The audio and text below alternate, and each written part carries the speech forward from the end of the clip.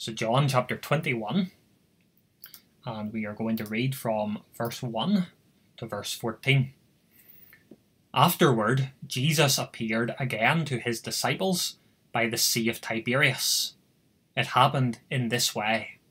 Simon Peter, Thomas called Didymus, Nathanael from Cana in Galilee, the sons of Zebedee, and 2 other disciples were together. "I'm going out to fish," Simon Peter told them. And they said, "We'll go with you." So they went out and got into the boat. But that night they caught nothing. Early in the morning, Jesus stood on the shore, but the disciples did not realize that it was Jesus. He called out to them, "Friends, haven't you any fish?" "No," they answered. He said, "Throw your net on the right side of the boat and you will find some." When they did, they were unable to haul the net in because of the large number of fish. Then the disciple whom Jesus loved said to Peter, "It is the Lord." As soon as Simon Peter heard him say, "It is the Lord," he wrapped his outer garment around him, for he had taken it off, and jumped into the water. The other disciples followed in the boat, towing the net full of fish, for they were not far from shore, about 100 yards. When they landed, they saw a fire of burning coals there with fish on it, and some bread. Jesus said to them, "Bring some of the fish you have just caught." Simon Peter climbed aboard and dragged the net ashore. It was full of large fish, 153. But even with so many, the net was not torn. Jesus said to them, "Come and have breakfast." None of the disciples dared ask him, "Who are you?" They knew it was the Lord. Jesus came, took the bread, and gave it to them, and did the same with the fish. This was now the 3rd time Jesus appeared to his disciples after he was raised from the dead.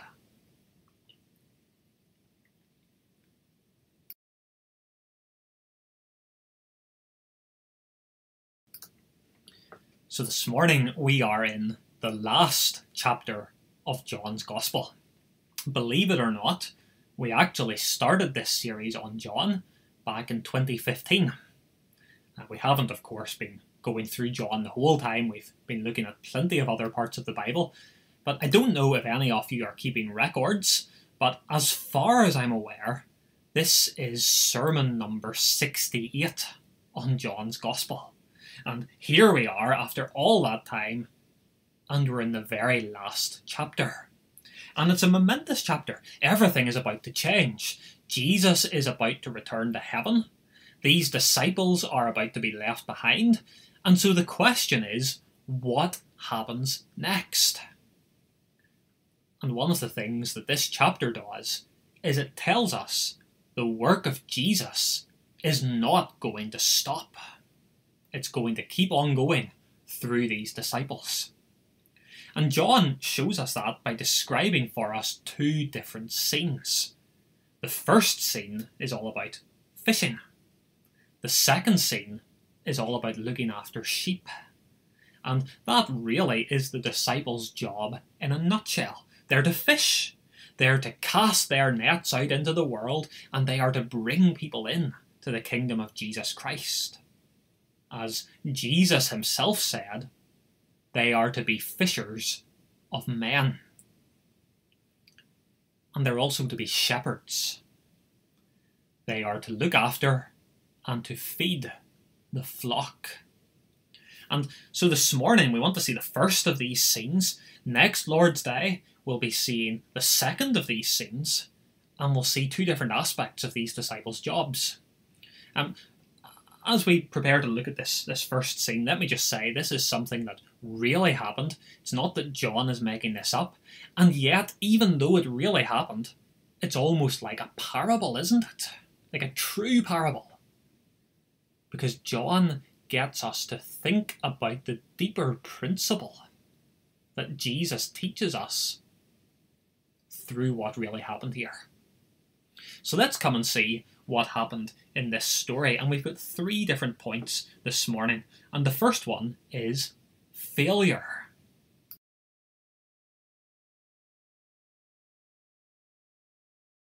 So failure is our first point. Now, just for a moment, I want you to think about all of the drama that we have seen in John's Gospel over the last number of weeks. Jesus has been raised from the dead. Jesus appears miraculously in a locked room amongst his disciples. Jesus gives his disciples a mission. They are to go into the world. He promises them that as they go into the world, he's going to give them the Holy Spirit. It's all very dramatic. And so, surely there is something really anticlimactic about verse 3. Verse 3, Peter says, I'm going out to fish. Now, I want to be clear about this. There's nothing wrong with the disciples going out to fish. I mean, they do have to put food on the table, after all. But it does seem a little bit strange. I mean, these are the men who are going to be turning the world upside down. These are the men who are going to go out into all of the world and preach the good news about Jesus' resurrection from the dead. And what are they doing? Well, they're in a boat, as if nothing has ever happened. Again, it's not that there's anything wrong with this. It's just they don't really look like pioneers, do they? They don't look like great missionaries. And I think, even though there's nothing wrong with what they're doing here, I think John is trying to paint that picture for us. And I think that picture is reinforced in how utterly ineffective this fishing trip was. These disciples, they've got all the right gear, they've got all the right know-how, they're fishing in the right place, at the right time, in the right way, and yet, notice verse 3. They caught nothing. And just imagine how utterly discouraging that must have been for these disciples. I don't think it will surprise anybody who's watching to know that I am not a fisherman. You don't get scrawny boys like me out on boats, do you? You get men with big muscles and with huge calloused hands. And the reason for that, I think, is pretty obvious. Fishing is heavy, hard, physical work. It is one of the most demanding jobs that you can possibly do. And so, bearing that in mind, try and put yourself on that boat with the disciples. You have been out on the water for hours and hours. Your stomach has been going up and down and side to side because of the constant waves. Your arms are sore because you've been dragging those oars through the water. Your mind is tired because you've been spending all this time squinting in the darkness, looking for signs of fish, looking to see where you're going. You're exhausted because again and again and again you have cast your nets over the side to try and find a catch. It's really, really tough work. And now, after all of these hours of discouragement, you've got this really, really demoralising dilemma on your hands. What do we do now? Do we give up? Do we go back to shore with absolutely nothing to show for all of these hours of work? Or do we spend a few more hours out on the water, back-breaking hours, trying to find more fish, and maybe, just maybe, we'll still have nothing to show for it? I mean, this whole excursion has been a monumental failure. And I think that John wants us to get that. I think he wants us to realise that, and then I think he wants us to look beyond the fishing and to see something far more important. He wants us to realise these disciples are supposed to be fishers of men. They are supposed to go out into the world, they're supposed to cast their nets, and they're supposed to draw people in to the kingdom of God. That is going to be really, really tough work. I mean, just think about it. Think of all of the blisters, for example, these men are going to get from walking from town to preach the gospel. Think of all of the nights when they're going to crawl into bed and they're too weary even to think because they've spent the whole day preaching to crowds of people. These men are going to have to give everything for the sake of the gospel. It's going to be really, really hard work. And here is a very vivid reminder for these men. You can have all the expertise in the world. You can carefully plan where you're going to let your nets down. You can use exactly the right technique. And yet, you can end up with a big, fat zero. There's a warning for these men. And surely there is also a warning for us in the church today. Reaching the lost is not about how well the pastor preaches. It's not about, in these days of COVID, how well you advertise your YouTube channel. It's not about the evangelistic techniques that you teach to your members so they can talk to their friends. We all want to see our covenant children come into faith, but it's not all about how well designed the CY program is. It's not about the resources that the parents use at home.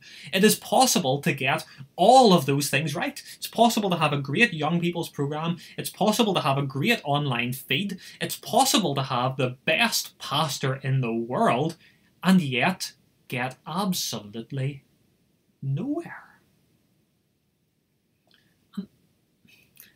I don't say that to discourage you. I think actually this passage is a very encouraging passage, but I do want you to know that if we as a church are relying on our own effort, we need to understand we will accomplish precisely nothing. What a reminder of that fact that Jesus gives these disciples. It's a failure.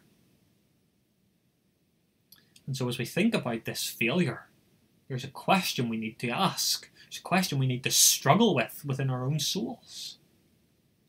Is this just the way it's doomed to be?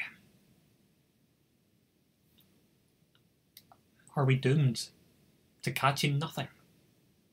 Are we doomed to working hard and having nothing to show for it? I think if we're perfectly honest, there are times when it feels like that. We toil and we labour in serving the church. Ministers toil and labour in preaching. You toil and labour in preparing Bible studies. You toil and you labour in being a good witness in your family or in your office. And it feels like you're getting absolutely nowhere. It feels like you're on a boat in the dark, bobbing up and down and going nowhere fast. We don't see streams of people coming to faith. Sometimes we witness to people and we have really high hopes for them and they leave us bitterly disappointed. We feel weary sometimes, weary and worthless, helpless and hopeless. Life in service of Jesus can sometimes seem like a hard, fruitless slog. Well, I want you to know this morning, these disciples know exactly how you feel. And I also want you to know that the story doesn't end there. The first thing we see is failure, but it's not the last thing we see. The second thing we see is fish.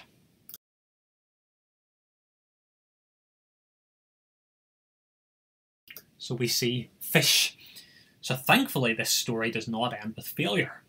We see in verse 4 that Jesus stands on the shore, and the disciples don't know he's there, but he calls out in verse 5, "Friends, haven't you any fish?" And you can imagine the frustration in these disciples' voices whenever they call back, "No." But then Jesus, he replies to them, and he says in verse 6, "Throw your net on the right side of the boat, and then you will find some." Now, we want to realise it's not that the disciples were just looking on the wrong side of the boat. It's not that they were making a rookie mistake. No, this is a miracle. And so Jesus calls on the disciples to throw their net to the other side of the boat, and then what happens? Well, we see in verse 6, they catch so many fish that it's a huge struggle to pull the net back in. In fact, we see later on, we see it in verse 11, that when they got back to the shore and they counted the fish, they had 153. In fact, there are so many fish that verse 11 seems to be implying that it took a miracle for the net not to tear. Well, why did Jesus perform this miracle? Well, surely one of the reasons for this miracle is that Jesus wants to teach us a lesson. And he wants to teach the disciples a lesson. I mean, just think of all of the memories that these men have of fishing in this sea with Jesus there beside them on the boat. In fact, there's a very similar miracle in Luke chapter 5, but this time it's different. Because this time, Jesus isn't on the boat. In fact, from now on, Jesus will not be on the boat because he's going back to heaven. And these men, they have to get used to the fact that things are going to change. They have to get used to the fact that from now on, they won't be having long chats with Jesus over dinner. They have to get used to the fact that from now on, they can't just tap Jesus on the shoulder whenever they have a question.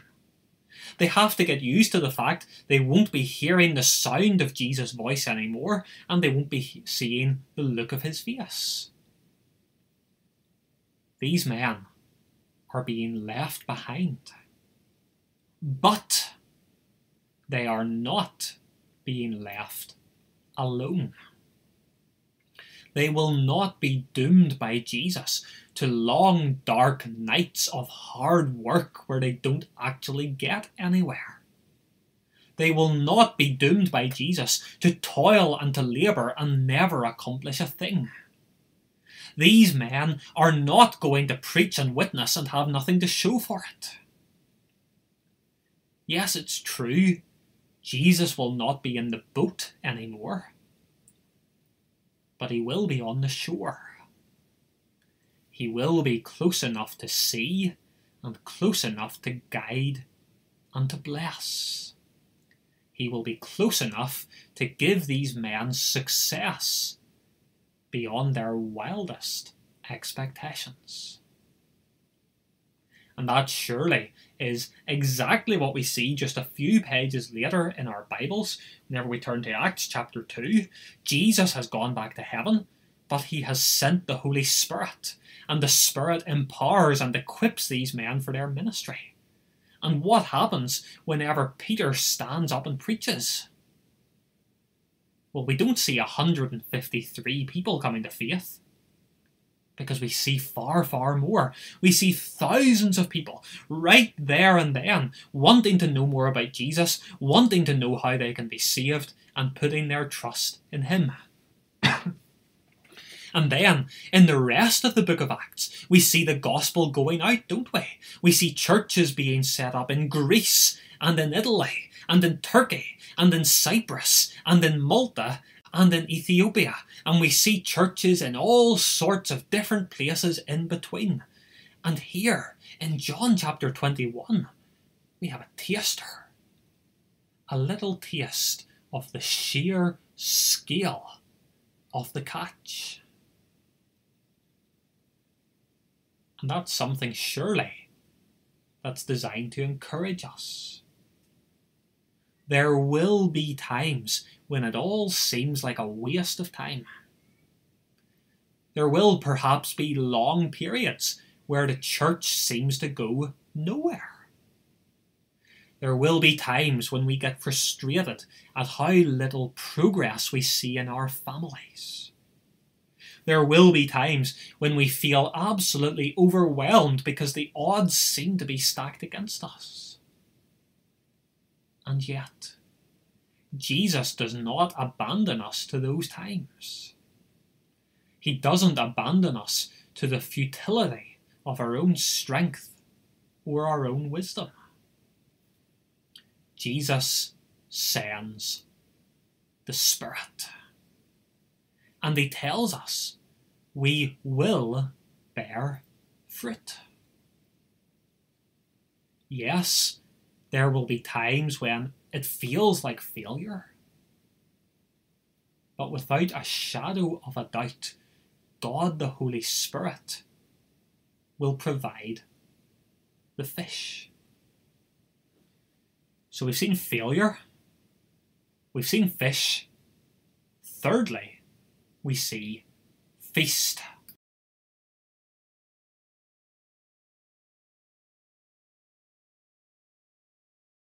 So we see feast. So what happens next? Well, Peter does just about the most Peter thing you can possibly imagine. He is not all that interested in the fish. He is far more interested in Jesus himself. And so he jumps into the water and he swims to Jesus on the shore. By the way, a bit of a sidetrack, but I think it's good to notice a couple of little reminders that John really was an eyewitness to everything that happened here. First of all, notice verse 7. He tells us that Peter put his garment back on. I don't know about you, but if I was to hear that someone jumped into the water to go for a swim, I would expect him to take his garment off. This is the opposite of what we'd expect. It's surely not the sort of thing you would write unless you actually saw it with your own eyes, and unless it was actually ingrained on your memory. The second really interesting reason that we can see this as an eyewitness account is, notice the story doesn't actually follow Peter after he jumps into the water. The story in verse 8 stays in the boat, because of course that is where John was. And it's not until these disciples manage to catch up and they manage to get to the shore that we see what happens next with Peter. But notice as well, when the disciples get to the shore, in verse 9, they see something incredibly touching. Here is Jesus making breakfast. And I think surely that is something that should really move us and encourage us. Because Jesus didn't need to do this. Jesus could have very, very legitimately launched straight into a lecture on evangelism or a lecture on theology. But Jesus knows these men. He knows they've been working hard all night. He knows they're tired. He knows they're cold. He knows they're hungry. And so what could be better than breakfast and a fire? He's so gracious, isn't he? And I think surely that is really, really encouraging for us. Because it reminds us, Jesus isn't just interested in what we might call the holy parts of our lives. Jesus doesn't treat us like we're Christian robots who only exist to worship him and to evangelize and nothing else.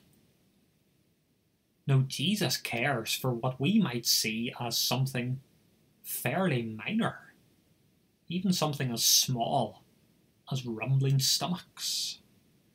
And so I want you to know, Christian, Jesus does care. He cares about your anxious thoughts. He cares about your sleepless nights. He cares about those dozens of little niggles that don't seem like much by themselves, but they add up to cause you a lot of grief. The same Saviour who looked at these men and said, "Come and have breakfast, is not going to leave you to your own devices. He's not going to abandon you in your hour of need. Jesus really cares. And notice as well how generous this breakfast is. There's no skimping. There is more than enough to fill these men up. And I think surely that says something to us about the grace that Jesus Christ gives. He doesn't just give us enough to scrape by and no more than that. No, he fills us to the very brim. I mean, this scene by the side of this sea, it's absolutely amazing, isn't it? It flies completely in the face of expectations. Jesus has every right to treat these men like butlers, but he doesn't. He treats them like family. Jesus has every right to say to these men, I want you to come here, I want you to serve me, and I want you to wait on me. But he doesn't. He says, I want you to come here and eat with me. And I know for a fact that many of you who are watching this morning have got stories to tell. You have stories of your own experience of this fellowship and this grace with Jesus. Stories of times in your life when you've been struggling. Times when you've been weak or exhausted or worried or scared or lonely. Times when there's been nobody else. Either you've been cut off from your loved ones for some reason, or you've been hurt by somebody else. And yet, you have been just like Peter. You have allowed absolutely nothing to get in your way, and with all of your might, you have jumped in and you have swam to Jesus, and when you've got there, you found a fire to warm you, and food to sustain you. You have found grace that goes beyond all expectations. Grace that has kept you going. Grace that has filled you to the brim. You find Jesus saying to you, come and eat. I want to say to you this morning, if you have not yet experienced this warm, generous, gracious fellowship with Jesus himself, well, surely this is something you want to have for yourself. Surely this is something you need for yourself. Jesus makes an offer to every single person who hears his call. He says, come to me, all you who are weary and burdened, and I will give you rest. And my prayer, both as a pastor and as someone who really wants to bring the good news to Donegal, is that you will know this Jesus and his warm, generous fellowship for yourself. Sometimes in life, as we serve Jesus, it feels like failure, but it's not. Because through his Spirit, he provides us with fish, and wonderfully, brilliantly, he provides us with feasts of his grace. Let's pray.